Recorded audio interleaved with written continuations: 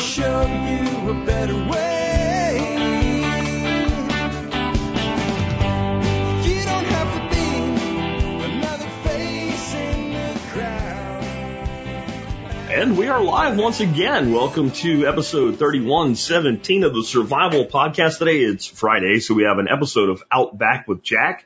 My disclaimer that I have to put on all these dadgone videos now is if you are listening to this video and you've commented on it, or you commented on the future, or you come back to it and you see anything in the comments below on specifically YouTube that says something like hit me up on WhatsApp or any of that bullshit, I don't care if it has my logo. I don't care if it has my name. It's not me. I don't do that, and I never do that.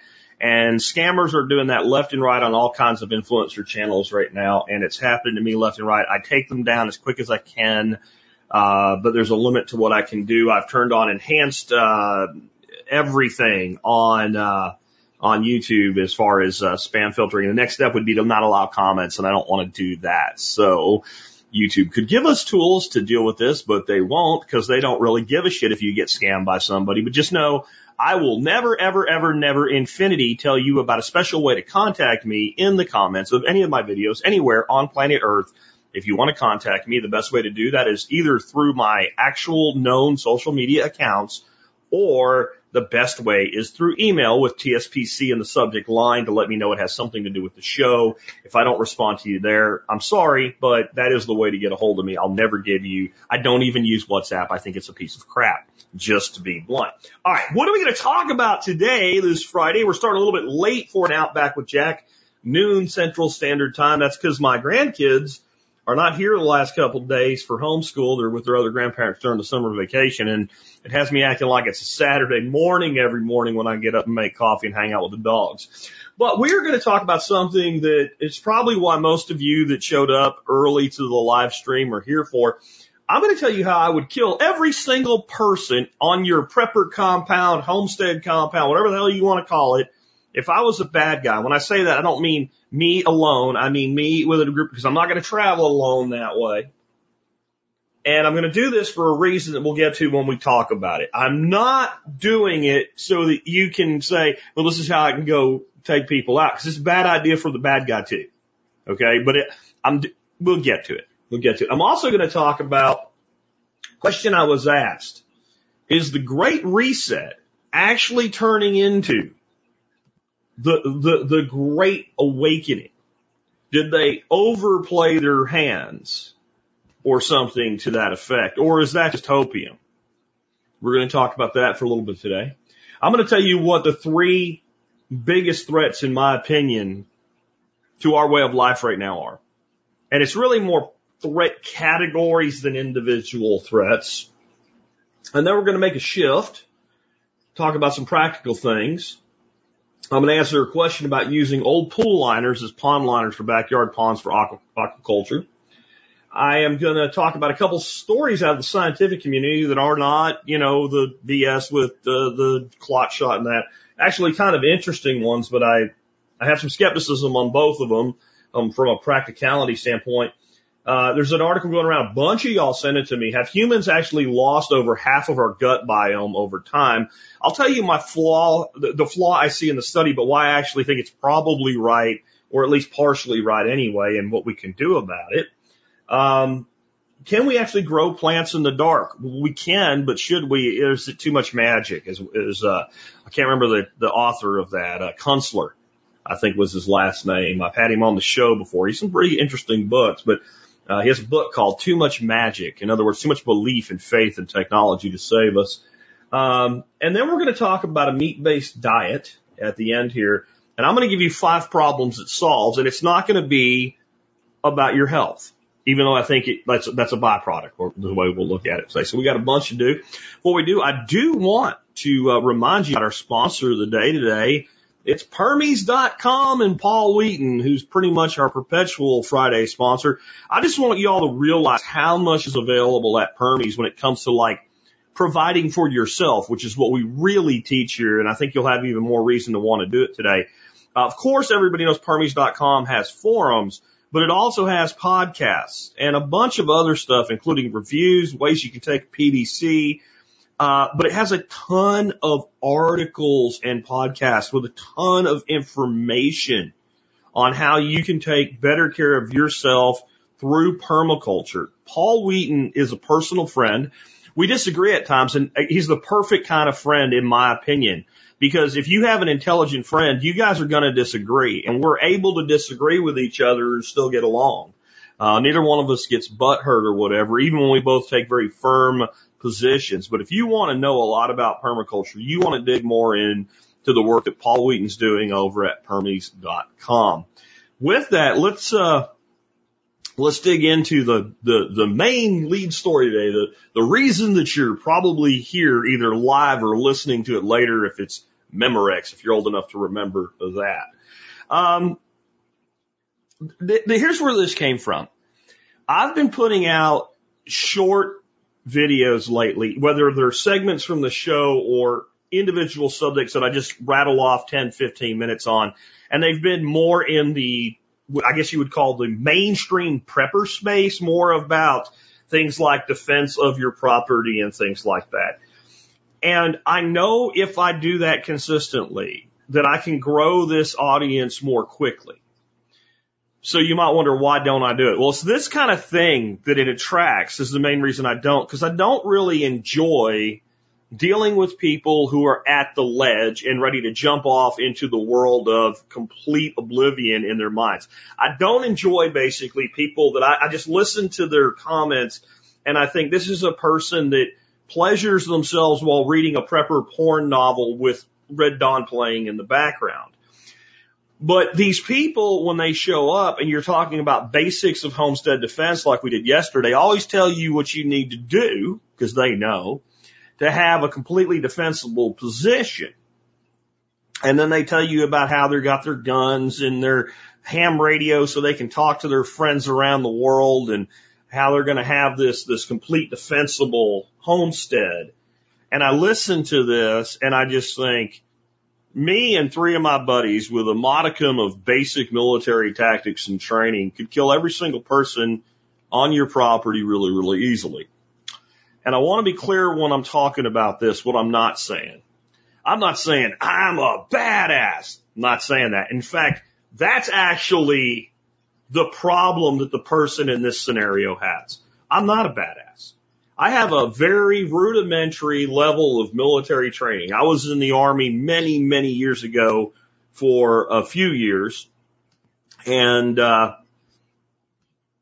a good shot. I'm not a guy that's competing in the Olympics as a long-range marksman or anything like that. I didn't go to sniper school. But when I listen to these people, and when I say listen, more so it's usually reading them, because I don't generally watch a lot of content or listen to a lot of content from the people that actually build this up. But and understand, there's more than one way this could happen, right? And every single situation, and this is where I think people get stuck in their head. They have this idea of the way it would happen. So I'm prepared for that way. Well, but what I'm about to tell you, the way we're going to start out is going to change the way it's going to happen. I'm just going to give you one way that it would flow through. So to be in this scenario, which is albeit highly unlikely, and we'll come back to why that's important at the end here, we have to be in a position where the rule of law is gone. It's gone. It's over. It's done. It is, Patriots Surviving the Coming Collapse by James Wesley Rawls or some shit like that. There is no functioning government. There is no law enforcement. People are all in for themselves. Everything has collapsed. That's the only way you're going to get the type of scenario that these people are conjuring up in their minds. And so in that scenario, the first thing I want to know before I even decide to kill everybody at your compound is it worth it? And I want to know what is the best way to do it. So I'm going to start with surveillance. And that surveillance is going to take a hell of a lot longer than every other piece of it. And I'm going to start with surveillance, probably using an asset that is very non-threatening in their appearance, that just looks like some vagabond refugee. What are you going to do? Shoot every refugee that happens by your compound? You're supposed to be the good guys. And I'm going to put something into this right now from science fiction Also, spoof movie. You guys remember in Spaceballs when Dark Helmet is fighting with, what's his name, Lone Star? And he offers to shake his hand, and Dark Helmet just yanks the ring off his hand, the ring of the Schwartz, and throws it down the shaft. And what does he say to him? Now you will learn that evil will always win because good is dumb. And as stupid as that is, there's actually something to it when it comes to the type of violence we're talking about. So I'm going to begin to gather intelligence on your compound, and I'm looking for your weaknesses, your schedule of operations, how you handle things, and do you have enough to make it worth my time? I'm going to risk my blood and some of my treasure to take yours. Do you have enough? Or if you're all starving to death and you don't have jack shit, we're going to find somebody else. So that would actually be a defensive strategy to make it look like you're all starving to death, right? Like you don't have enough to make it worth taking. But assuming that you do, then I'm going to start figuring out, well, how many people are there? What are your routines? And all of these people that are talking, I know that they're not sitting there on these compounds with like 60 hardened soldiers guarding them. They have to take care of their own needs. So there's going to be a time of the day that people, go out and actually see to the needs of, because now you got to eat, right? So whether it's hunting, gathering, or growing your own food, you can't be 100% dedicated to defense at all times. And I'm simply going to determine the time of day or night based on your routines when the most of you are most exposed at the exact same time. And then I and my teams are going to then recon the points that we would want to be at to kill you. And we're going to do that based on your schedule, to where it's best for us to get in to do that recon. And we're going to determine if there's any kind of traps or surveillance or anything in those locations. We're going to have a plausible out because good will always lose because it's dumb. And we're going to figure out where we can actually set up. And then we're going to execute that. We're going to go into that place. We'll wait till an approved time in the situation. And then we're going to shoot as many of you as possible, as quickly as possible with absolutely no warning. Move in, do a little force on force mop up and take all your shit. That may not be the way that it plays out, but it actually is the way that it would play out most of the time. Most of these people talking all kinds of smack, they have 4 to 6 people maximum. And, people will point to something like how long the Ruby Ridge standoff lasted, and that's because the government just didn't go in and kill everybody right away. I'm not defending the government in Ruby Ridge in any way, shape, or form. I think that people should be in prison still for what happened there. Okay? I'm just saying, if it had been 6 bandits instead of FBI trying for surveillance and capture, they would have just killed everybody. And I have a question up for those that are listening to the audio. And it says, who do you think has the advantage in an attack on a physical location, the attacker or the defenders, for those that aren't in the video one way or another? And I think there's a position that a lot of people have in their head that the defender has the advantage because you can set up and be prepared. But the attacker has the advantage in that they choose the time of the attack, the speed of the attack, the method of the attack. They choose when, and you have no way of really altering that. You're a stationary target. And, you can believe otherwise because of what the TV told you or a book told you. Or more often, it's often people with some level of military background that think about the hardened military installations that we have deployed around the world that are constantly attacking yet beat off the attack. Okay, you know what they have that you don't? Professional soldiers. Now, it's really important when I say that for people that want to beat their chest and talk about how smart they are and what kind of training they have and all this other nonsense that led us to have to talk about this today. To say, well, I'm a professional soldier, because they think that I'm talking about training and tactics and knowing what to do and being proficient. That's not what I mean. I'm a professional podcaster. Not because I'm good, but because I make my living doing it.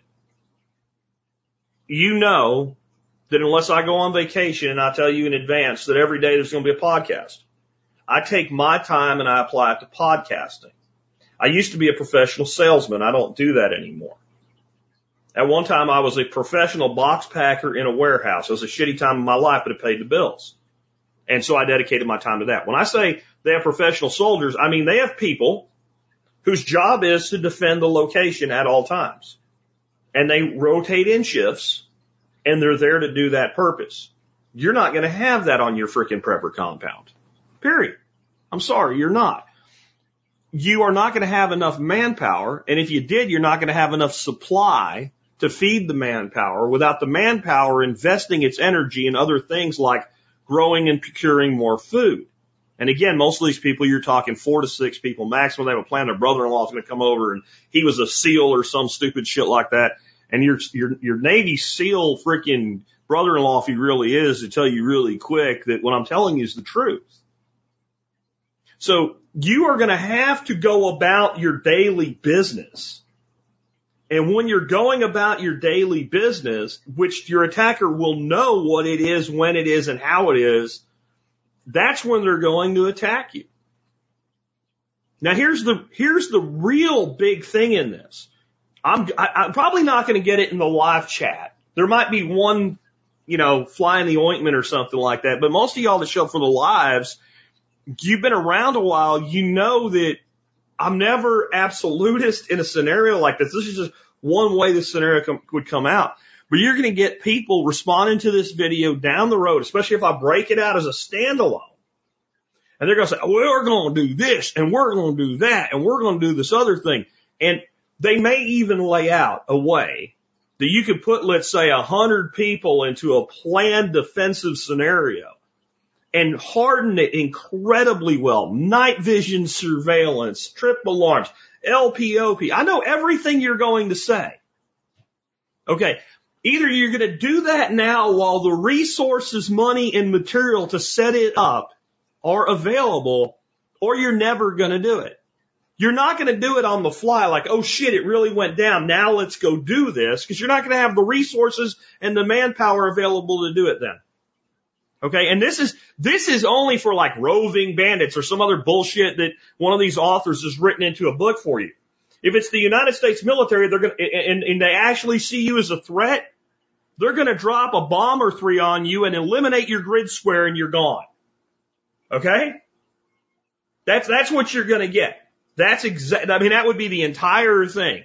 They'll call a fire mission in from 12 miles away with some artillery and lay waste every square inch of your existence if you're actually a problem for it.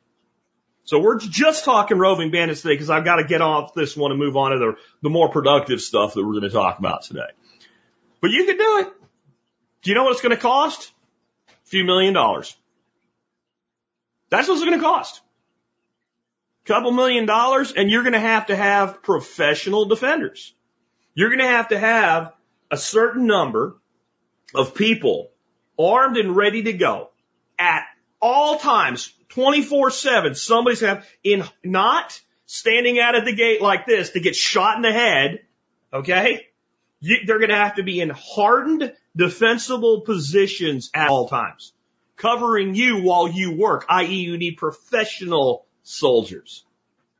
And you're still at a disadvantage. And then this is my question to you. As unlikely as this is to actually occur, if you have the money and the resources, is this the way you want to deploy that money and resources and then hope you're right? And basically you need a religious cult to pull anything close to this off. Whether it's an actual religious cult that believes in an actual deity, or some group of people that are so in belief that this terrible world is coming that their religious-like conviction to it will hold them together for long enough for it to last for any length of time. This is reality. And I hope what it does for you is refocus you on the idea that what you need to do is be as best prepared to defend yourself as you can from the type of problems we might have. Because what's a lot more likely is a partial collapse, and you have vagrants and bandits and things like that. This idea that you're going to have this full force-on-force military tactical engagement, it's fantasy land, and what people do with it is they use it as an excuse to invest a massive amount of money in things that don't really produce anything for them, and they're not going to address the biggest problems that we're going to have going forward into our most likely future. So I'll leave it there. And I hope that if you tuned in mainly for this, that you got what you wanted out of it, or at least you think it was valuable to you in some way. But what I'll finish with on this, I'm glad I didn't leave this out because it's a big point I wanted to make with it. There was a group, two guys, that robbed a shitload of money in the 1980s from armored car carriers. In fact, what the armored car industry does today as to how they defend things when they're out and about picking up and delivering cash is highly based on what happened back at this time. And all these guys did, they were armed with nothing but shotguns. They would wait until they would surveil. They would know a route. They would never be armed, never be ready, just random people while they were collecting their information. They would know Bill's going to show up to pick up the money from this place on this day. And as soon as the back of the car would open and everybody was exposed in one way or another, they walked in and just killed everybody. They didn't hold them up. They didn't say hand it over. They just killed everybody instantly, grabbed the money, and took off. And I think they pulled off like 6 heists like that before there was enough adaptation to slow them down enough to the next time they tried to do it, they actually ended up getting caught. And the industry was slow to adapt, and it took time, and there were actually some copycats in this before they made enough changes. That's freaking reality in the type of scenarios that some of you guys are laying out. They don't come in, whatever that means. They don't ride in on motorcycles with hats on like freaking Road Warrior. They don't rove around in roving gangs, whatever kind of nonsense that is. The sophisticated attacker is going to evaluate your position, determine what they want from it, and if they want it from you, they're just going to kill you and take it from a distance. And again, you can harden up to where you're like a minor military, FOB. But what's the investment? You don't have a society to tax farm for it. Moving on. I had an interesting question this week. I think it's a hell of a lot more interesting than the topic we just had. And it's about this whole thing with the great reset and all the crap that they pulled during the scamdemic and what have you. They said, do you think we're wrong?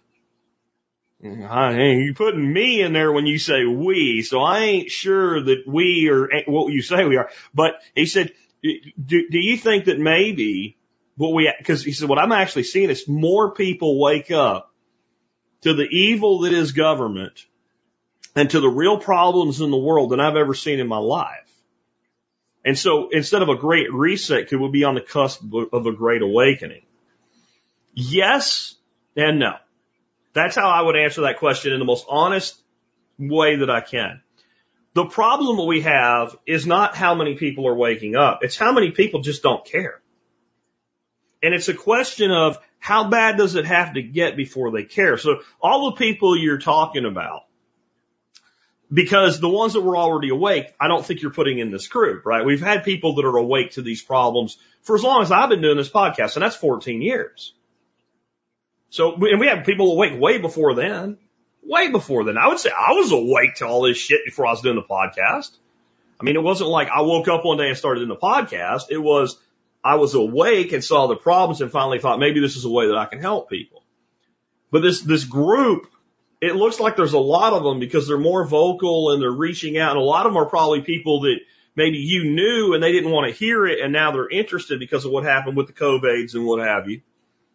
But what is their percentage of the population?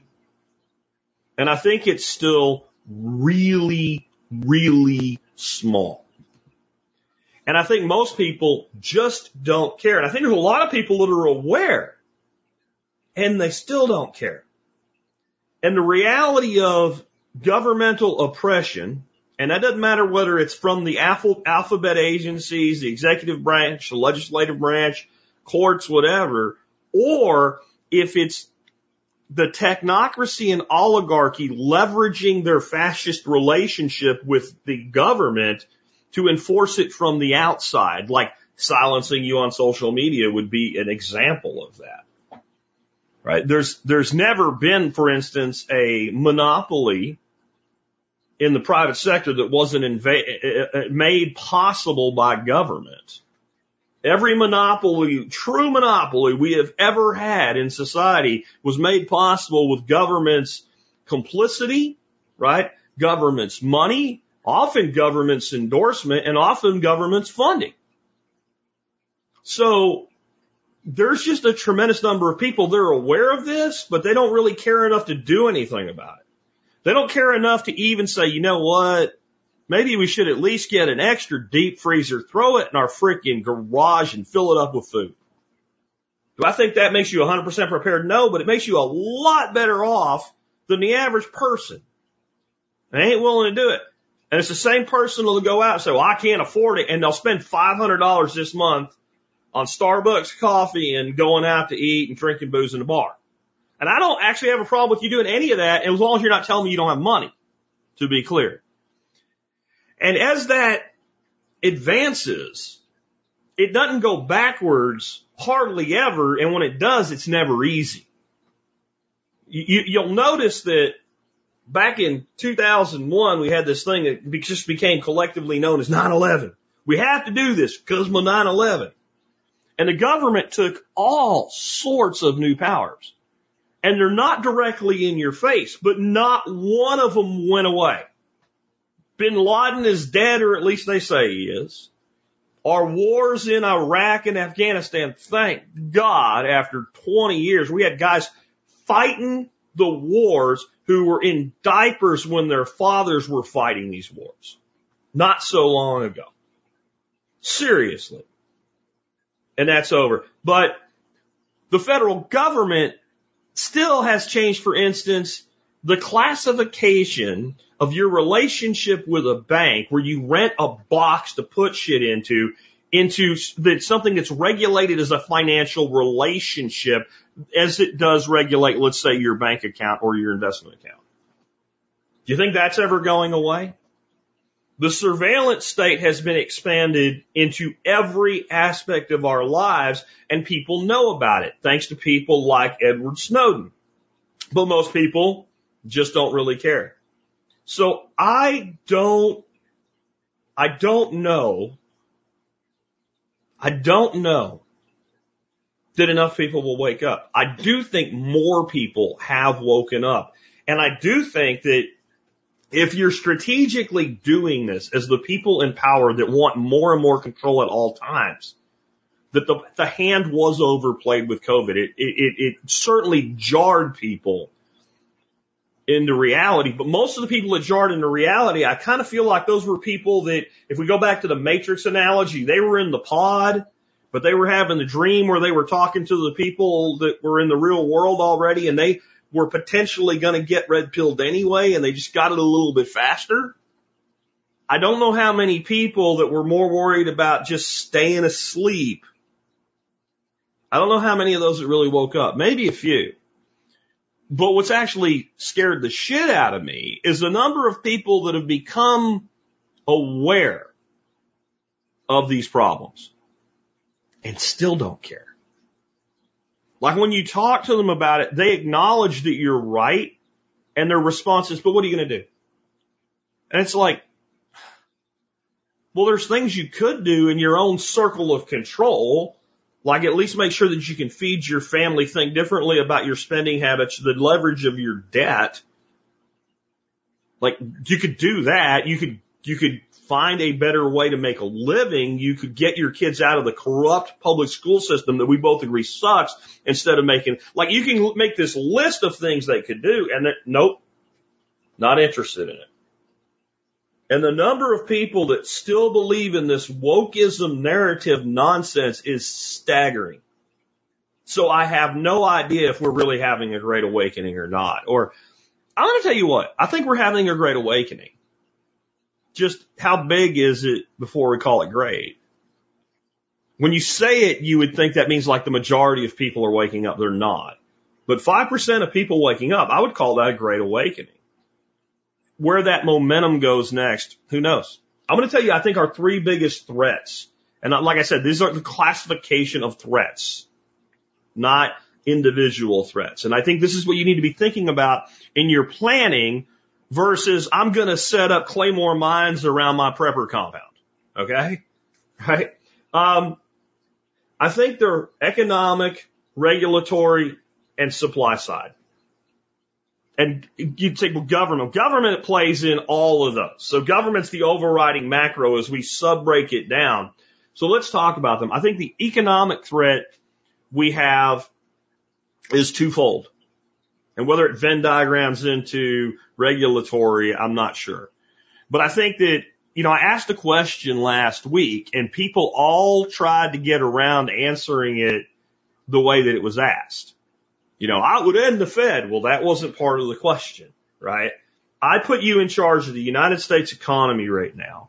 As everything is, how would you fix it? And no one had a good answer. Do you know why? Because there's not one. Within the existing apparatus, you have certain things you can do. There's certain monetary policies you can and cannot enact. If I make you into Gary Gensler, I make you into, what's her name, that got everything wrong on inflation. I can't think of her name just went out of my brain right now. If I make you into any of these people, if I give you all their jobs, pulling the plug on the Federal Reserve is not an option. If I make you Janet Yellen, that's what I was trying to think of. If I make you Janet Yellen, you're not going to be able to just do that. If it was established by an act of Congress, what do you need to get rid of it? So there's only a limited amount of tools available. So I think we have a major economic threat. We have so over-leveraged the entire monetary system that this whole idea, when they start telling you, well, we have a good chance of a soft landing. Now, I said this before, but how do you feel about that when your pilot's like, the masks are coming down, the cabin's depressurized, the plane sounds like, he said, don't worry, we got a good chance of a soft landing. Head between your knees and kiss your ass goodbye, folks. When they're acknowledging best case scenario is soft landing, you're crashing. That's what that means. That means we're crashing. So we have a direct economic problem with inflation that's going to have a cascading effect across the next real big hit is pension funds, public and private. Like making 2008 look like it was a day at Disneyland. Also with economics, though, we have, this is where I say can Venn diagram into regulatory. If you're going to fix this, one of the things you're going to try is the establishment of the CBDC, which is central bank digital currency. And now I can control what you can buy and where you can spend your money. Like I can just say, Bill cannot spend his money on things other than this. And you say, I'll spend my damn money on anything I want. Well, for a CBDC, literally, it could be the case where I haven't pissed off the state as bad as Bill. That's unlikely. I probably won't be able to buy anything. But let's just say I'm random Jack before I did the podcast, and I've been a good boy. I walk into a store and put some goods on the thing and come up and scan my little QR code, and they say, thank you, Mr. Spirko, and I take my shit and I leave. And Bill comes up, and Bill comes up, and he's like, yeah, I want to buy the same stuff that jerk just bought. And the guy says, okay. And he scans it and it says declined. He's not going to give you this stuff because he doesn't get the money. They can just say that you can't spend your money on certain things from your account, or you can't spend your money until you do something else. That's what a CBDC does. It gives total economic control to the issuing authority, which would be the central bank, which is not the government. It is the Federal Reserve, which is a group of banks that have the power of the government without being the government, i.e. a fascist technocracy and oligarchy. Yay. So economics, I think we have a problem with if they don't do anything that tyrannical, you still have this massive economic problem going forward. The second one is regulatory. So we've reached a point where the idea that we, create an analogy between any entity and a living organism is a completely valid one. It's impossible to kill. And so what do all living organisms seek to do? Continue to exist. And they continue to exist by reproducing. and having offspring. Well, the United States government can't reproduce the way that some rats can, even though that analogy is probably really good. In Congress for rats, I get it. So the way governments reproduce is they grow. They grow. And what is the purpose of being in government as a legislator? To pass legislation, more laws. Now, we already have so many laws in this country. I have a 2,500 square foot house. God knows how many cubic yards of space there is. But I bet you could fill my entire house just with federal regulations and laws. And you would not be able to fit it all in here. If it was, small print, single spacing, 8 by 11 sheets of paper like this, I don't think you could fit all the federal laws in my home. So, but they're going to keep doing it. And they're going to keep doing it. And they're going to keep doing it. And they're going to keep doing it. And so you have to ask yourself, what am I free to do without the interference of government in my life right now? And make a list. And those are the things that new regulations will affect. I don't care which team you play on, Democrat or Republican, or you're an LP party libertarian, or you're an anarchist like me. I don't give a shit about your agenda or your thoughts or your feelings. That's what government's going to do. You can put all the R's in charge, all the D's in charge. You get anybody in charge you want. That's what government's going to do. Because government is an entity that acts like a life form. So we've reached a point in society where they're in control of so much that literally to continue to exist, they have to continue to infringe on individual rights. And you're marrying that with a technology level that's never existed before. I'll put it to you this way, and this is the truth. Had Nazi Germany had access to the technology that's available to governments today, there probably wouldn't be a single living Jewish person on the planet. And I know some of you, the Holocaust never happened. Okay. To help you get your tiny, teeny brain around this, if the story were true then that would still play out. Or pick a government that you believe tried to kill a specific group of people and completely get rid of them. Give them 2022's technology and the place of power they had at the time, and that group would be gone. That's scary shit. And that's where our regulatory world is headed, headlong into. And the countries, maybe China, but we can nuke their asses, right? Look at what was done in Canada and Australia in the last couple of years, and New Zealand too. Really think about it. Imagine right now, you're a refugee in sub-Saharan Africa, and you put in for refugee status somewhere, anywhere in any other country. And it's 2015. It's not 2022. There's not a global scamdemic going on. And you could end up like they put a bunch of shit in a wheel and they spin it and they pull a ball out, and that's the country you get to go to. We all know you're like, United States, man, United States. But your buddy, he gets United States. And what they do is they keep pulling balls out till it's empty and they throw them all back in. So you're like, damn, I'm not getting the United States. Are you not thinking Canada, Australia, New Zealand, or somewhere in the EU? Maybe the UK. Now again, I'm not talking about you, Bill, that lives in Oklahoma. I know you don't want to go to those places maybe. But if you're a refugee in some part of the world, like there's your, Western liberal democracy, the place that you're safe, where your rights are recognized. And remember, the famous words that always happen before a thing happens here is that can't happen here. So we have a huge regulatory threat just because of the nature of government itself and supply side. That we are not even close to having this supply side problem completely unwind. And we continue to have different things not available in different places. And a lot of the things that, we can manufacture in the United States, the process to getting into production mode is 4 or 5 years, and we're not doing it. We're not doing it. Just silicon chips. We are building some new facilities, but they will not go online till like 2026, 2027 if nothing goes wrong. And we're not clearing any of the environmental hurdles to getting these things built. And the Supreme Court decision about coal-fired plants doesn't fix that problem. It might fix an energy problem to a degree, but it doesn't fix silicon chips, which are something, this is something I think people really don't understand.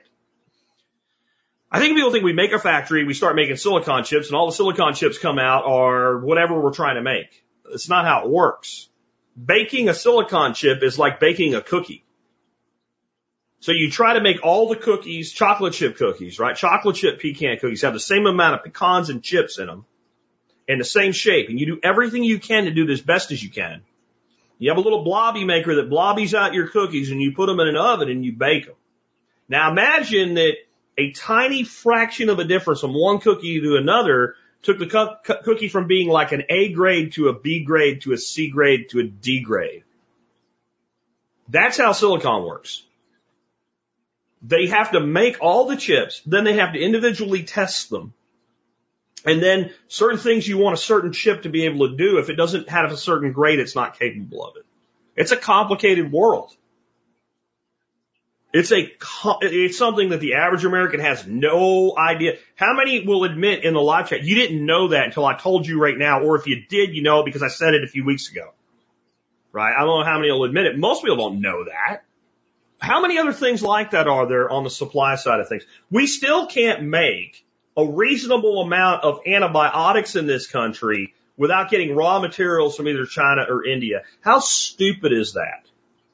How stupid is that? We have our biggest global adversary is not Russia, folks. That's Russia, freaking Biden, right? Guy's second level dementia at this point.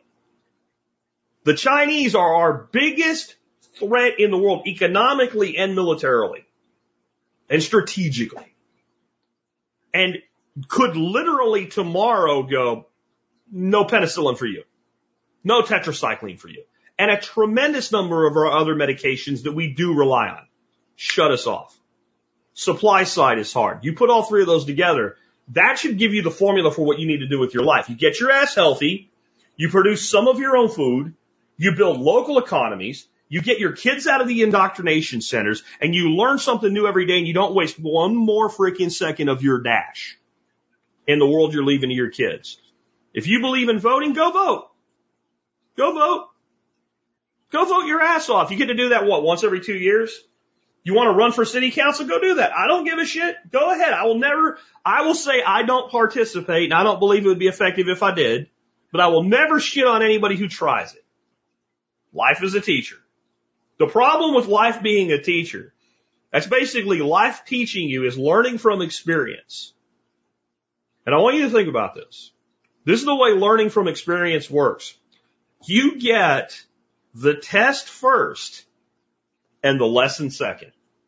When you learn from someone that's been already there, when you study with someone who's been through the process, this is anything.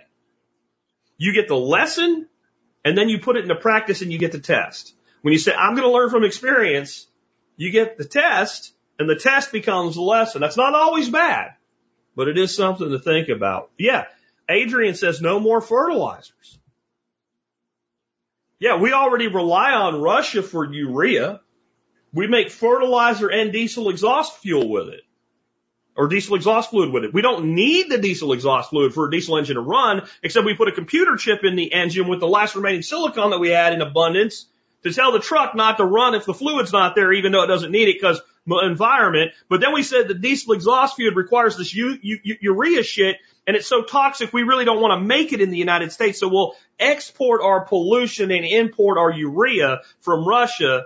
And now we can't do either one of these things well because we put sanctions on Russia that makes it harder for us to get the urea, and they're a little less incentivized to work with us and getting it to us because we're the ones trying to cause them problems.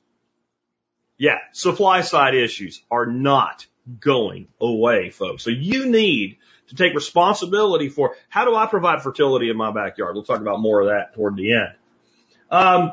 Next, I had a question, just a practical question. Can I use a pool liner to make a pond? Yes, you can. Yes, you can. So the thing is, it's an old one, so I'm wondering where you're getting it from. So here's my issue with this. to a couple different issues. Number one, the only time I ever pulled a pool liner out of a pool was when I had a hole in it that I was unable to find. So I've had 2 times with above ground pools. We've always had above ground pools because they're more affordable, and here I don't really have a choice. Putting a pool in here will cost me more for the hole than for the pool because of the rock issue and require dynamite problem. I'm not kidding. You find a hole, you take a little piece of pool liner and adhesive. You don't even have to drain the pool. You can glue it on and patch the liner if you can find it. Well, we had a hole in our pool here a few years ago, and we eventually replaced the liner because we gave up trying to find the hole. And it was this constant seep, and it was making mud, and the ducks were making it nasty and mucky and creating a disease environment and things like that. So, generally speaking, if you have an old liner, there's a hole in it. Now, if you can find the hole, you can plug it. The next thing is, I recommend when you're putting a pond in, you put the best liner you can get your hands on, which is 45 millimeter EDPM. I don't remember the thickness on pool liners, but it ain't that thick at all. It's somewhere in the neighborhood of like 20 or something is like the best pool liners they make. Next is the color. Like the reason that pond liners are black is it helps dissipate light within the water column, and it makes it less likely to have things like algae. Doesn't mean you won't. And it aesthetically looks better in a pond environment. Now, I think you would end up with a lot of mitigation to that little pretty pebble-looking blue seahorse, whatever, pool liner. But I would take the approach of, if I'm going to use it for a pond, maybe you take it and you use it at half of its size and double layer it would be one way to mitigate that.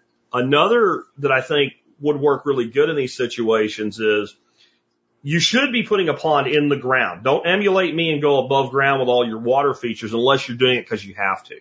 Your pond should be as low to grade as possible, even if you want it a little above grade. You know, we're talking 6-8 inches above grade then for what have you. Just because everything else works easier if you do that and you have more stability of temperature and all. But if you're doing that in ground, and you don't want to spend the money on bentonite to fully seal with bentonite, your issues with a pond getting holes in it, usually you have some kind of slope, and it's going to be the under, like once you come off your sides, right, is where you're going to have your issues with leaks. And you could basically sprinkle bentonite onto your whole thing as part of your surface prep before you laid it in. And I know people, why do you just seal with bentonite? Because again, how much are you going to spend here? And if you do that and have some clay content in your soil, even if you get a small seep, unless it's in an area where it's really an issue, it's probably going to self-heal. So that's a technique you could do with ponds, even when you're lining them with a proper liner. I'll have to say, I've run lined ponds now. My oldest one's like 8 years old with a 45 mil liner. I've never seen one leak yet. And mine are probably more likely to leak and cause a problem than one that's in the ground. So I think you can do it. And it depends on how big of a pond, what kind of investment we're talking like if you're building something like a tractor tire pond, which will be part of my course, how they've been building these in Australia and the UK for years. Sure, go ahead. They build those with freaking vapor barrier plastic. They just put 2 or 3 layers of it in and use the tire to create the side stability. Like, no big deal. And if it fails, you just pump it out, put in more liner and fill it back up. But if you're talking about a significant investment, I would look really, really hard at just spending the money and buying a proper liner. Next up, this is an interesting one. And when I read the headline, I thought that sounds like something that makes a lot of sense to me and is probably something we should talk about. Let me get this thing out of the way. The headline is modern city dwellers have lost about half their gut microbes. This is comparing the genomes of intestinal bacteria in various primates and human populations begins to pinpoint the possibility helpful microbes that have gone missing from our guts. Now, I'll tell you, I think there's something to this. And I think many of the health problems that we have in America today could be because we don't have healthy gut biomes, and in some instances, maybe that certain things that have become critical to our immune defense systems over time have actually freaking just become extinct in the human gut. And if you think about the great conversation I had on Wednesday with Stephen about Korean indigenous microorganism gardening and creating these fungal and bacterial cultures and then applying them and having plant diseases go away, it certainly makes sense. My problem is what's on the screen right now, this group of chimps. I'm not anti-chimp, but I also don't think that we should be looking at the gut bacteria of a monkey and saying that is traditionally what the gut bacteria of humans would have been like. The way this was written, and it said city people, I thought what they might have done is gone into where like indigenous people still live on natural diets. And, yeah, okay, people eat. This is one of these things you can't help a person at this point. I'm sorry. Yeah. But modern city dwellers, you would think that what they would do then is they would go in and they would look at, well, what does a hunter-gatherer society in the Amazon have in their gut biome? And it also just that modern city dwellers have lost about half their gut microbes. Well, then you would think that people that live more like I do, you would go examine us, or people that, you know, like at least I lived in the city for a period of my life. Maybe I lost it, never got it back. Who knows? But what about the person that grew up in a rural environment, in a homestead environment, their whole life and never left? What is their gut biome? That's what I would actually have expected this to be compared to if it was going to be a legitimate comparison. That's what I would have expected. And it's not. Now, I'll tell you why I believe it straight out of the gate. If you live like an indigenous society lives, you're going to get most of your caloric intake from meat. Whether you won't believe that or not, I don't give a shit.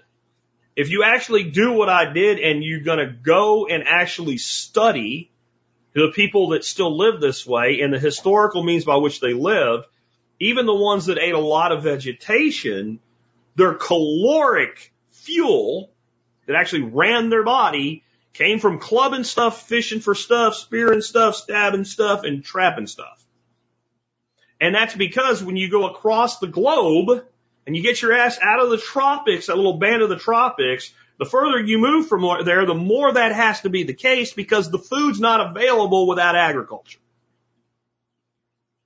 But you're damn right that these people have all figured out, and if you look at the work of Weston A. Price around the world, every indigenous society had something that was vegetative and fermented, or animal-based and fermented, and we've lost that. There's your gut biome, at least part of it. At least part of it. The way we get born today, I'm not going to go into, but the way many children are born today actually changes their gut biome from birth because they're done through cesarean sections and things like that as well. That actually has an effect on the gut biome, whether you know it or not, it does. But yeah, they also would have figured out that certain plants would be good as medicines, or certain plants would be good as energy sources, things that like would have natural occurring caffeine that you would chew. Or if you look at the indigenous peoples of South America, the leaf of the coca plant, what they make cocaine from, they have a long history. They would chew that for pain relief and energy so they could work more. And they didn't have any of the problems with people shoving cocaine up their nose. So we know that man throughout the world always picked up stuff and very carefully at first watched animals and stuck in their mouth and said, does this do anything good? If you're doing that, even if you're getting almost no calories from it, what you're getting are naturally occurring yeasts and bacteria that are on the leaf of that. So when you make sauerkraut, assuming you picked the cabbage from your garden, you don't have to inoculate lactobacillus into the sauerkraut, right? You take cabbage, you put salt on it to create the right brine. It pulls the existing water out of the cabbage, and lo and behold, the lactobacillus ferment begins. What does that mean? That means that the lactobacillus were on the leaves already. When you look at eating different fruits and things in small amounts because that's what was available. You can take grapes and make wine without pitching yeast. Do you know why? Because there's naturally occurring yeasts and bacterium, etc., on the freaking grape skin. Do you think back in, biblical times when wine was a big deal, that when you went and made some freaking wine at your vineyard, you went out and picked up some Y yeast, or something like that to pitch? Now, man figured out that when you had a good batch, you pitched back the sediment and you got the same effect. Maybe they didn't know why, but they figured that out. But in the end, how did it start out? All bread was sourdough at one time, folks. So the fact that we have basically sanitized everything, irradiated everything, and changed our diet so radically from traditional diets, I think is why this is probably true. And I think that, one of the best things we can do for ourselves is begin to graze from nature again, so long as the place we're doing it we know is safe to do. I eat food out of my garden all the time without washing it, cooking it, whatever. As long as I didn't see a dog take a leak on it or something, or a duck crap on it, and since I put everything in these high raised beds and some of it's in my aviary. If I'm out there and that's a good looking pepper, there's enough of them in the house, I'm hungry, come home. I eat a pepper like an apple. I eat tomatoes off the vine. When the blackberries are around for a couple of weeks, I eat some berries, like pull them off we didn't pick any berries and bring them in the house this year. We had a very small yield, so we just ate them as they came. I eat goji berries off of the vine, etc.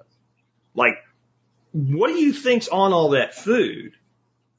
A lot of microorganisms that's contributing to your gut flora. So I think that's one of the things we can do. But I'm not convinced that we're really getting a good look at what our biome of our gut should look like by looking at the biome of wild living chimpanzees and gorillas and stuff like that. Because I just don't think it's a really good analog, because there's a lot of things that those guys eat, fibrous things and stuff like that, you can't eat. You're not gonna eat. And the diet of a chimp in nature is one that a human could not live on. I'm sorry, it is. All right, next up, this is my too much magic segment for today that I was talking about. So as a scientific breakthrough, I got this from probably more of y'all than I did the last story. Lets plants grow in the darkness with no sunlight. And here's what they said. I want to find. Yeah, okay, there it is right there.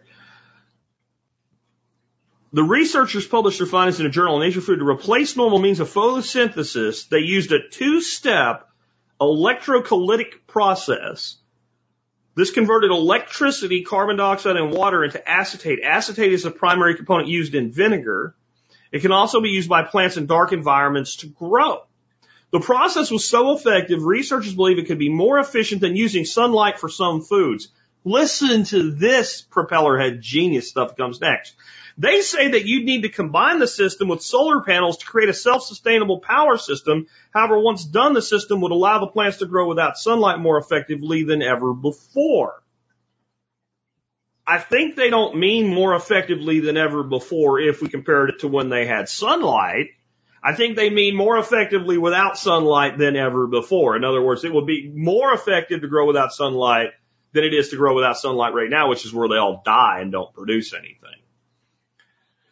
So we're going to put up solar panels to collect solar energy to make electricity to grow a plant, which is by its own nature is a highly inefficient process, and most of the photovoltaic energy of the sun is lost in the conversion process. We have gotten as efficient as we're capable of so far, and it ain't that efficient. If we could efficiently capture the energy that the sun drops on the planet Earth just on land masses, in one day we could power the planet for years, and we don't know how to do it. So we're going to take this inefficient mechanism of catching light and turning it into electricity to replace the natural process that allows plants to go in the light. No, okay. Well, that makes perfect sense. Now, there is a use for this. Space. colonizing other planets, etc. Well, if we're colonizing another planet, the sun hits it. Well, how far away is it? How much sun? And in many of these instances, these other planets they plan on colonizing, at least initially, you're going to have people living subterranean most of the time. Moon specifically due to radiation. You can only be out on the surface for so long. That's why everything on the moon right now, guys, is about the South Pole. I won't get into why today, but you can check it out. It's actually really kind of interesting how the South Pole would be the place that everything initially would be for permanent moon bases. So I think there's that. If you were trying to survive a nuclear holocaust and you had nuclear power, not solar power, you could live in a cave, I guess. I don't know. But if you had nuclear power, you could run lights. So I don't know. Is it, would you have production facilities to keep making, grow lights? And would you just be better off using this? Maybe. I think there's ways this might have some meaningful contribution to the edges of human exploration. But the idea that we're going to feed the planet using this incredibly complex, energy inefficient scenario versus like grow the plant where the light is, it just seems, again, like too much magic to me. Absolutely. All right. Next up, I want to talk a little bit about a meat-based diet since we already had somebody here tell us the problem with us is we eat too much meat. Okay. I'm not even going to go there today. I want to talk about 5 problems that a meat-based diet solves to at least a great deal. Makes way better than they are. Because solves me, when you say solves, a person's like, if they can find one tiny flaw that's not perfect, you have failed. As though your obligation is to be able to theoretically solve every single, same shit with anarchy, right? I don't have to be perfect. I just have to be better than we are. So the health thing I'll leave out today, but I'll say it anyway, because here you go. This is what it looks like when you switch to a meat-based diet. And go find a video of me from like 2015 and look at this one. And this is what happens when you switch to a meat-based diet. But first of all, I am going to talk about healthy, but from a different standpoint. Do you know what I always hear from people about eating healthier? I don't have enough time. It takes time to cook healthy meals. It takes me less time to take a ribeye. People are like, what are you going to eat with your ribeye? Salt and pepper, right? Maybe some herbs. Throw a rub on it. Heat up a pan. Maybe if I think it needs a little bit of fat to get started out and get that good crust on it, throw a little bit of fat in there, probably beef tallow.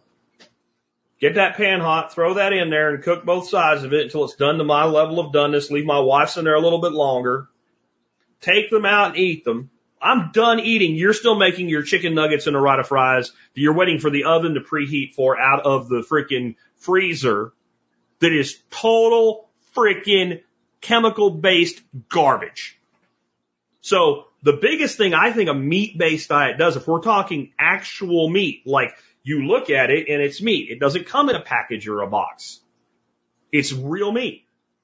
There's not a lot of work in cooking a piece of meat. Even if it's a tough piece of meat that needs to cook a long time to be tenderized, salt and pepper, throw it in a crock pot, set it on low, and eat that night. I need something on the side, Jack. Make a frickin' salad, a greens-based salad, throw a few peppers and tomatoes and cucumbers in it, just a little handful. And that'll be like your grazing you would have done that day, preferably grown in your garden, if not your neighbor's garden, if not from the farmer's market or down the road. So it just makes eating healthy easy and fast. I defy you to make the average meal that the average family makes for their kids, and then they eat it too because, well, the kids only eat chicken nuggets that are made out of a spinny device, right? A frickin' centrifuge.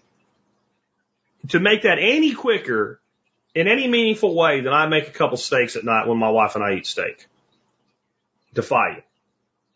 Number 2. We do need to put carbon in the soil. No, I haven't gone full nuts with the AGW stuff. I have always said that we need to put carbon in our soil because it's called the carbon cycle. And everything is better when there's carbon in our soil, including the life in the soil itself. Carbon belongs in the soil. If we're going to have a meat-based diet, that doesn't mean CAFOs, because that's a chemical-based diet. CAFOs are chemical factories. I don't want CAFOs. I want to graze ruminants everywhere that makes sense. And we can do things with pasture poultry and all too, but main thing we need to do is graze ruminants and pasture pork to feed the country if we're going to do it with a meat-based diet. That will result in the creation of hundreds and thousands of savanna mimic ecosystems. Okay? Including many that are now wheat fields, cornfields, growing seed oils and other garbage that should be classified as industrial waste, not human food. And those current operations that are just being plowed and replanted and dumped with chemicals are causing all kinds of environmental problems that I'm not really going to go into today. I just want to talk about carbon in soil. Growing a field of corn puts almost no net gain of carbon in the soil, especially when you're doing it with all chemicals and a biocide cocktail. Conversely, grazing systems that are tree lined so that the animals don't die in the heat like just happened recently, okay, produces all of the production of the trees. That can be fruit, that can be mast for the animals themselves, that can be fuels, that can be like charcoal-based fuels, that can be timber that's used to build shit. I don't care what it is, but tree-lined, open grazing paddock rotational systems will put more carbon in the soil than anything else humans do intentionally to an ecosystem, including leaving it alone and doing nothing. Our country used to be covered in megafauna. We did not hunt them into extinction. If you drive across open parts of the United States and you think about early man in North America killing all of the mastodons and all of the mammoths and the camels and the horses with atlatls and spears, it will sound like the most ridiculous thing you've ever heard. We had a catechism. Most people think now, even though the people that originally postulated it think it was due to an asteroid or comet impact that happened somewhere around Greenland, right at the end of the Younger Dryas. And this system was saved because the bison survived. And the most fertile land in the country is what? The Great Plains. Texas up into Canada. Where did the bison primarily live? The roaming ruminants made that system what it was. That's why when settlers got here, they couldn't believe how deep the topsoil was. And they thought, I know, we'll farm the shit out of it. Yeah. Where the Indians did what? They ate the buffalo. That's why we killed the buffalo, to get rid of the Indians. So, yeah, you want carbon in the soil? You want ruminants. And I defy you scientifically to prove me wrong that it's not the best thing we can do to put carbon in the soil. So if you're like me and you just want an environmentally friendly food system that requires carbon in the soil and remineralizing our soils, and we need carbon in the soil to remineralize the soils. I don't care if the minerals are there. If we don't have the life web, the minerals can't get into the grasses for the buffalo to eat or in your lettuce food for you to eat if you're a vegan. If we need that, then this is what we need. And I defy you with science to prove otherwise. Don't tell me your opinion. Don't tell me some guy said something. Show me biochemically where I'm wrong. Go ahead. Next, we need to reduce runoff into our oceans and rivers. I don't think anybody but an absolute freaking idiot would disagree with that. If you look at the fact that we have a dead zone in the Gulf of Mexico where the Mississippi River Delta washes out every year, that is now larger than the state of Rhode Island. I know it's not a big state, but it's a big ass dead zone, and that happens every year. And we know it's from runoff into our rivers. That's what causes it. It's not like God just said, I hate this place, let me lick my thumb and make a dead zone here. We know exactly how it happens. It's all the shit that runs off our farms, all the topsoil, all the nutrient load that ends up through that huge system of smaller rivers and tributaries and streams and creeks and ends up in that river and washes out into the ocean. We have similar problems in Florida. You know what stops runoff? Deep-rooted soils with lots of carbon in them and trees. Instead of fields being where we want to cultivate every square inch of the field, you have trees because we don't need to cultivate every square inch of the damn field. They're called riparian areas. So a ruminant-based savanna mimic system would almost shut down excess runoff, and it would also stop topsoil loss through wind, which also mostly lands in our water systems. So it fixes that problem. That problem, I'm not even going to say like it makes it better. No, if we did it right, it literally ends that problem full scale done. So if you oppose on environmental grounds a system based on ruminants and paddock-based grazing and savanna mimic, then you oppose cleaning our oceans. Sorry, that's the science. I don't give a flying shit if you don't agree. I don't care what religious affiliation you have with a cow. I don't care. This is not about your feelings. This is about facts. Next is, we do need to feed over 300 million people in the United States. And right now we are feeding them on industrial waste.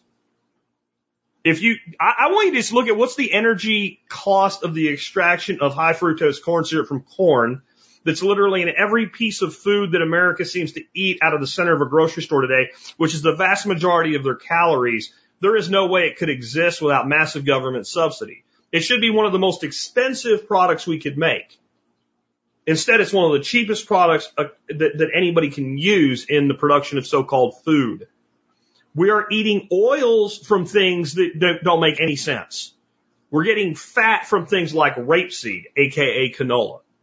It is a toxic substance. If you're eating food with cottonseed oil in it, I encourage you to go look at what raw cottonseed oil looks like and ask yourself if that really belongs in your body. So we need to feed people highly nutritious food. And all this stuff about, well, we need these supplements and this mineral and that mineral. If you're eating ruminants that graze on highly productive systems, you're deficient in absolutely nothing. Especially if you're eating at least a little bit here and there of organ meats as well. You can live on nothing but cow. I'm not going to do it. I like some variety in my life. But if I said from now on, Jake Robinson in the chat right here, you have to live on cow. You can live on any part of the cow that you want. I'll let you have butter and cream, but you don't get milk. That's all you can have. Liver, you can have kidney, you can have spleen. If you want it, you can eat the butthole. You can eat the ears, the eyeballs, you can grind up the bones. I don't care what you do, but you can live on cow and cow alone. That's all you get, and you can live on cow. Jake Robinson would become the healthiest man you ever met for his age. He won't do it. He says he'll do it, but I don't believe him, right? Because if he were to do it, he'd done it already. Jake could get in shape, and Jake would be deficient in nothing except maybe, possibly, maybe vitamin D if he doesn't get outside enough. If we locked him in the dark. Okay, what else will do that? Give me a food you think we're supposed to live on that you think will do that. It doesn't come from something with a face. If you try to live on corn, if I say, okay, you got to pick one thing, well, I'll eat beans, rice, and corn. You will stay alive. I think it's a shitty diet, but you will stay alive. You will get enough of an essential protein amino acid mix. You'll stay alive. Pick one of them and you will fucking die. If I feed you nothing but rice, eventually you will get sick and you will die. Now, I know you don't have to only eat rice. I'm making a point here. I can keep you alive and healthy and no nutrient deficiency without one pill going in your mouth, unless you have some sort of thing that we need to fix because you're genetically messed up. And there ain't nothing else that does that other than me. You can disagree, but that means that we can take this system, feed the entire country, destroy the entire concept of type 2 diabetes, by the way, while we're doing it, and have healthier, happy people. And it actually, when people say meat's expensive, that's because we're doing it wrong. That's because we're doing it wrong. We're growing corn in Nebraska to bring to feed a cow for the last 6 miserable weeks of its life in a CAFO in frickin' Lubbock, Texas. That is not what I'm talking about. That cow needs to stay on that grass for another 6 months. But you know what his feed bill is? Zero. If you do it right.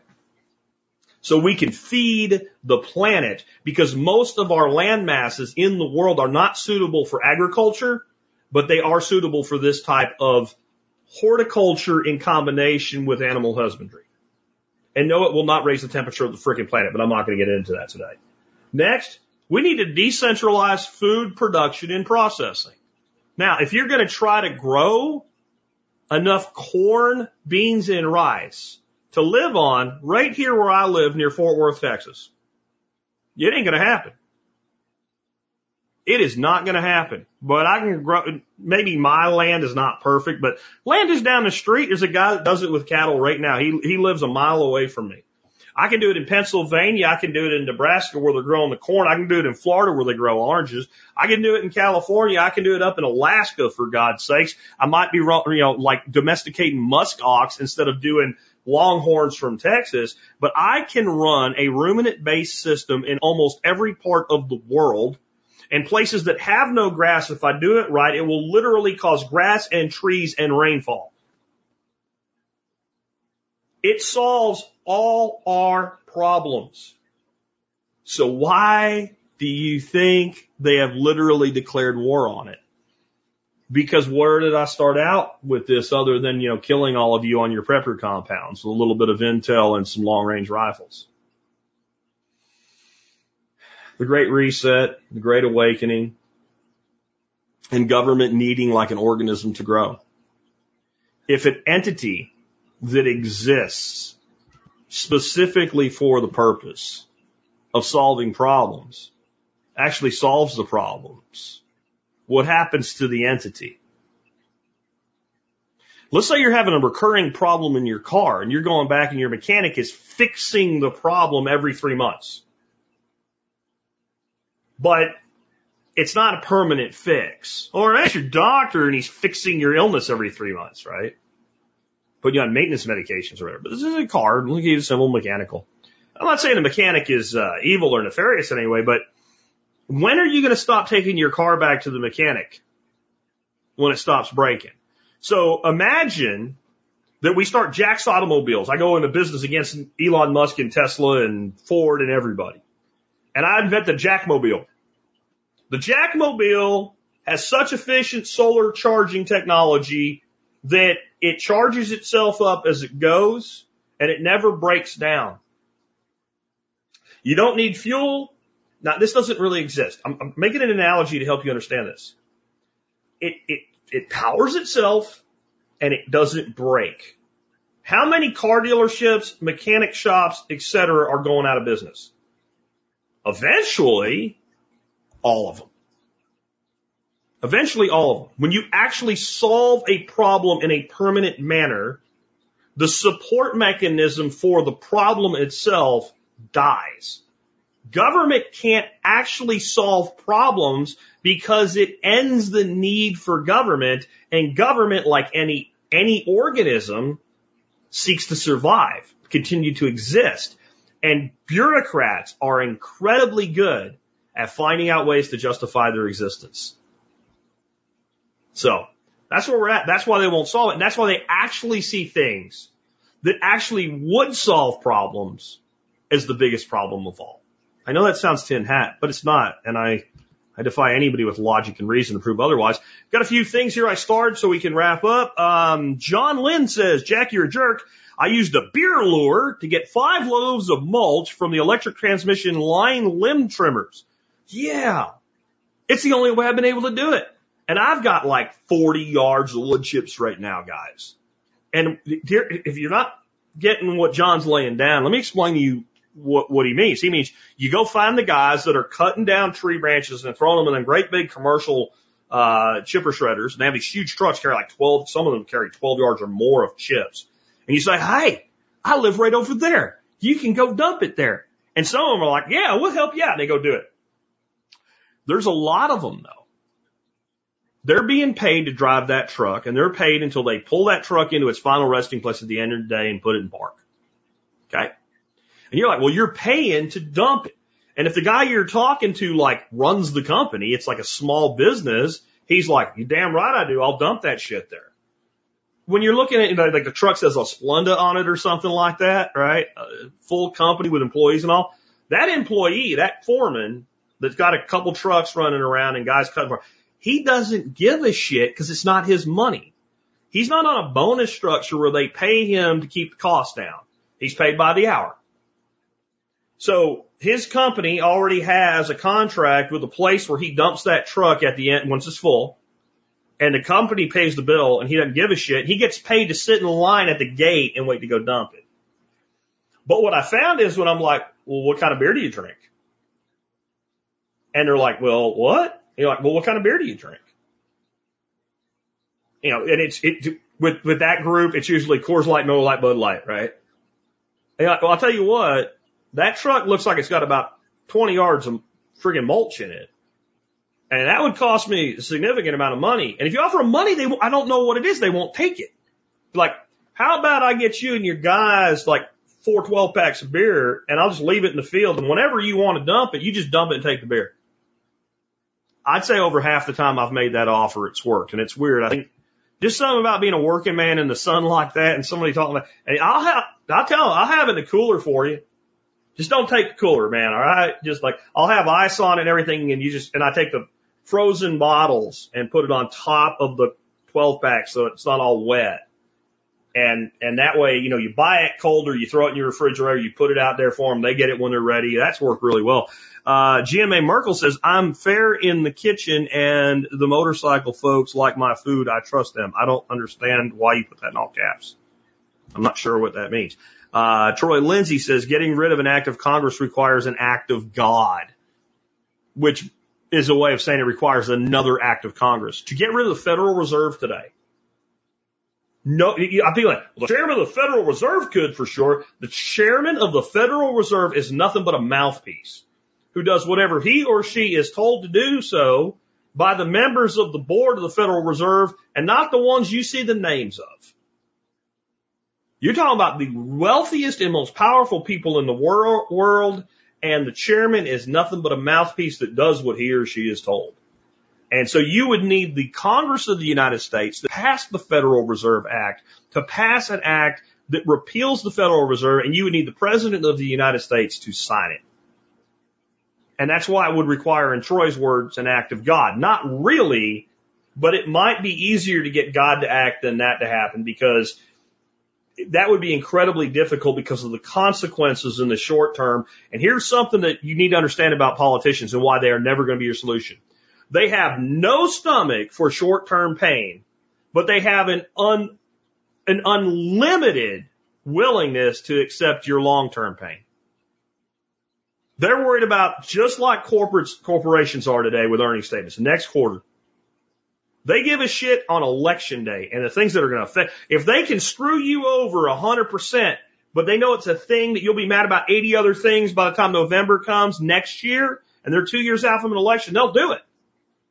But if it's short-term pain and it's leading up to them losing their job, they got no stomach for short-term pain. And they're terrified of short-term pain because short-term pain pisses people off. And when I say short-term pain, I mean is the pain begins and gets to a serious pain point quickly. I don't mean duration. I mean, how long is it before I become aware of it and it gets really painful, like gas prices?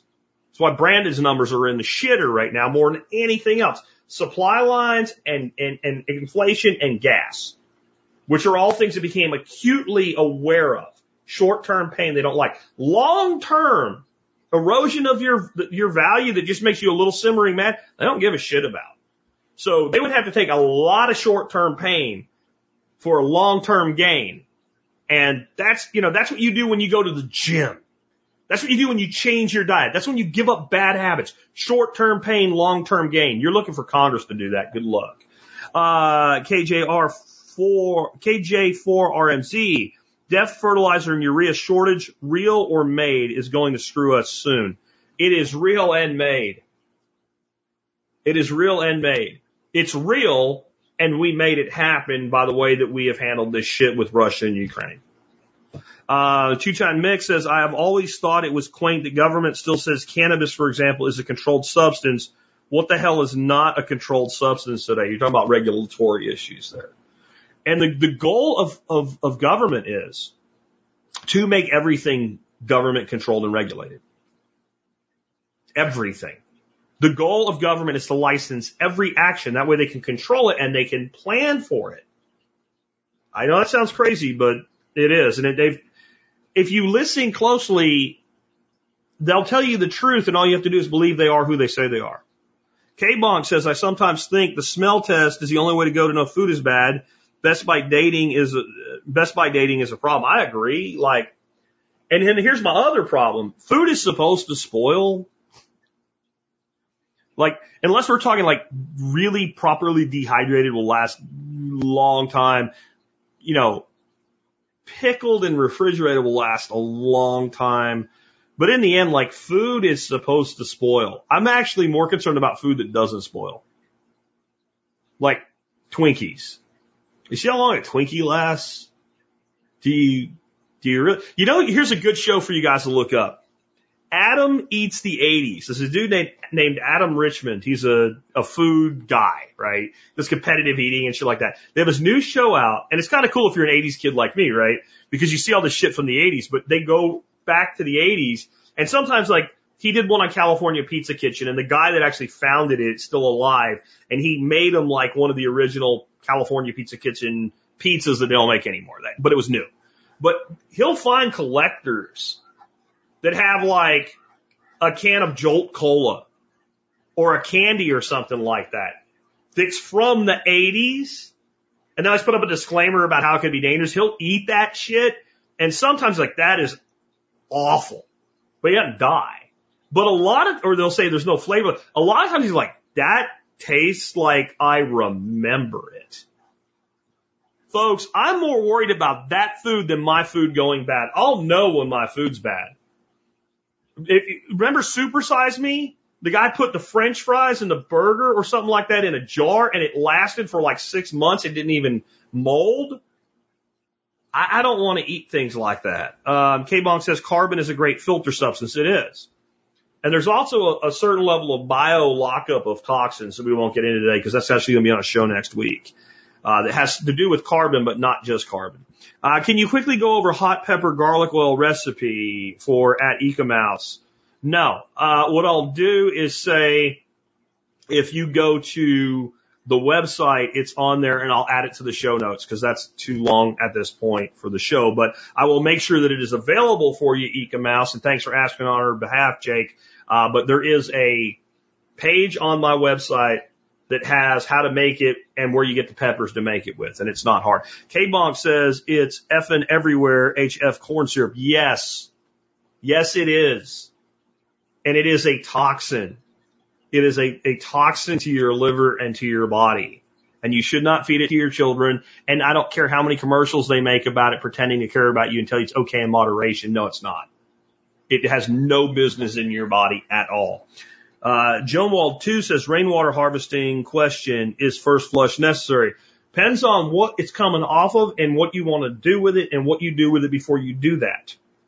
So if you have a metal roof and you have lots of solar exposure to it where it is getting baked all the time, it probably doesn't really matter. And if you're putting your water before you consume it through a Berkey, probably not.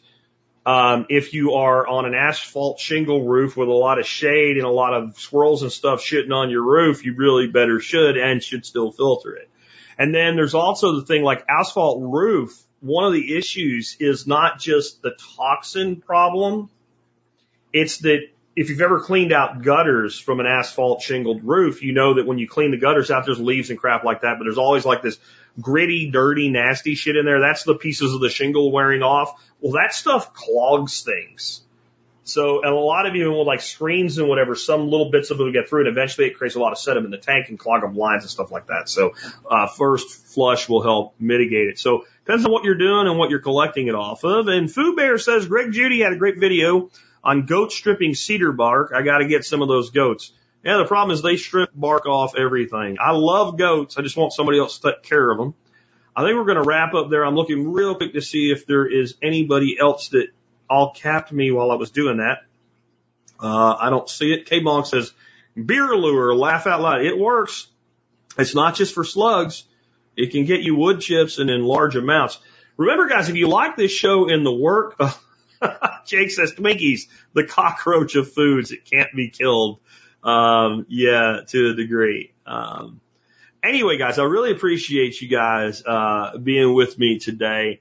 I want to remind you, if you like this show and the work that we do, you can always do your online shopping starting at tspaz.com to help me out. If you do that, you'll find my item of the day. You'll find all of the items I've ever reviewed. And remember, if you see it at T-Spaz, I own it, I bought it, I spent my money on it, or I wouldn't recommend that you do so. Today, I do have an item of the day for you that's just a little lifestyle thing. It's a really great one. It's the Cable Matters 6-outlet wall mount surge protector. The big thing I like about this is it installs, like, you can screw it in the wall. You can remove the faceplate of the outlet if you want to, and there's a little hole in the middle. You can screw it in like you do a faceplate and hold it on there. Honestly, you can just pick it up and plug it into a double gang box outlet, and then you go from having 2 plugs on your outlet to having 6 plus 2 USB cords. And it just works great, and it sells for about $20, and I've had a bunch of different ones of these. This is the one I'm settled on is the best. It's on sale today for 50% off in the middle of supply shortage bullshit. It's on sale for like $10.99. And it is totally worth getting at that price. There's one thing I'll tell you about in this little gadget that you need to know about before you buy it. And if you read the negative reviews, they're all about it. Across the top of it, and those watching, you'll see like a little clear thing up there at the top. When you plug it in, and it's like, hello, I got power, there's a little light that comes up there. It is about as bright as your average, like, low light night light. So if you were to plug one in like a big dummy right in your bedroom, right across from where you sleep, it might be annoying to you. But if you plugged it in the hallway where you had to go take a leak in the middle of the night and you didn't want to turn the light on and blind yourself and piss off your mate or your kids, then it would help you. So you just be strategic about where you put it because of that light. And if you didn't want the light at all, I'm sure you could put a little piece of paint or tape over the top of it or paint it or whatever. But it is awesome. Mike Roth just gave me a $20 super chat, and he says, have a coffee with me this 4th. I'd love to, Mike. I'm not sure how, virtually or whatever. Let me know, man. Send me an email if you mean something beyond that of just saying, like, enjoy some coffee with the $20. Shoot me an email. But thank you, Mike, for the $20 super chat. Remember, you guys can always super chat me. You can tip me at Tip Light. Remember, there's a lot of ways you can help support us. But, I mean, one of the easiest ways, do your online shopping at tspaz.com. Don't cost you nothing, and you get my quality reviews. With that, I'm going to wrap up. I will be back next week. I got a lot in store for you, but it'll be a short week, 4-day week. I have a Bitcoin breakout episode coming on Tuesday. We have rebooked Natalie Brunell for Bitcoin breakout. I think it's the 7th of July, I think is right. So we can have probably 2 Bitcoin breakouts next week, and we'll have an expert panel show and probably another Outback with Jack. And then we'll be back to our regular schedule, and we'll finally get everything ironed out. For those of you that have been, I know some of you are going to love the Bitcoin breakout, some of you not, but a lot of you that are, you've been really excited about the fact that Natalie Brunell's coming. I think I got bumped for Michael Saylor. I'm okay with that. I think she got an opportunity to interview Michael at the exact same time that I had her booked for. And if I'm going to get bumped for anybody in that space, that would be who. Anyway, guys, I hope what I said today kind of hits you a little bit between the eyes and in the heart. I don't want to see, the reason I did the intro segment wasn't to just get more people to listen or views. Like I said, I know it's going to attract people I just prefer not to even deal with. It's because I don't want you making poor decisions. We all only have so much time and so much money and so many resources. And if we're spending $1 million of our life force to build a compound for a war that isn't coming, what have we lost? What have we lost? And so my message for you at the end of the day, it is July the 1st. Half the year is over. Tick tock, tick tock. The clock ticks for us all. There's no static in life. I've told you this for years. It's the truth. There's no static in life.